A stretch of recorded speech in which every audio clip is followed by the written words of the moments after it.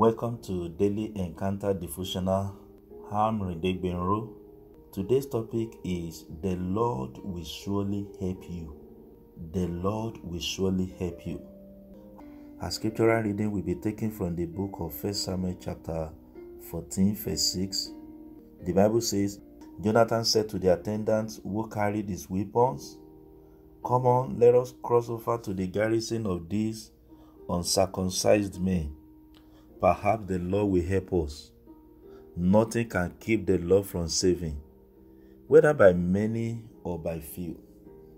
This morning I'm sharing with you that the Lord will surely help you. My friend, I want you to believe this word.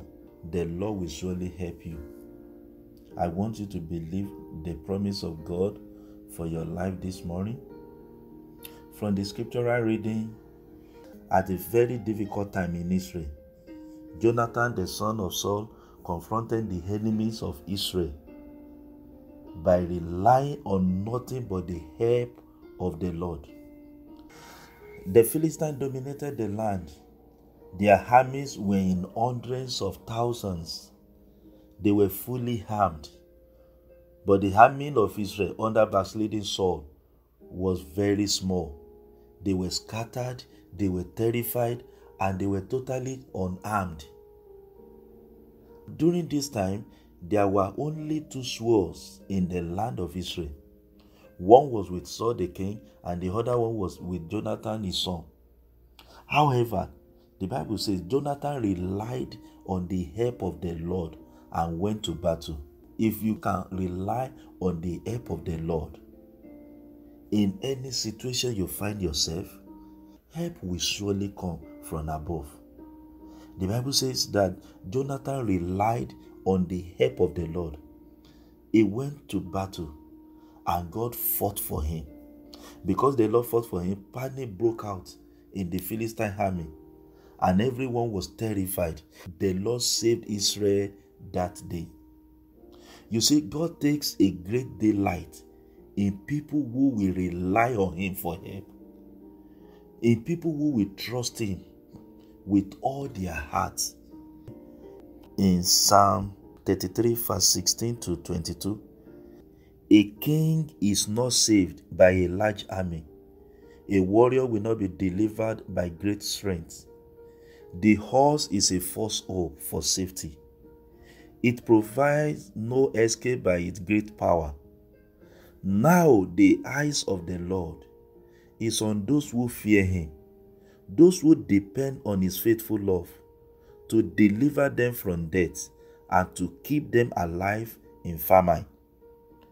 We wait for Yahweh. He is our help and shield. For our hearts rejoice in him, because we trust in his holy name. May your faithful love rest on us, Yahweh, for we put our hope in you. God takes a great delight in people who rely on him for help, who trust him with all their hearts. This morning I want to ask you, is there any task currently in your hand and you feel so inadequate? Any project, any examination, any interview, any journey, any battle or warfare, and you feel so overwhelmed? My friend, trust in the Lord with all your heart. Help will surely come. Commit your ways to him. Rely on him to undertake for you. He will surely give you success according to the desire of your heart. And you will return back to him to give him praise.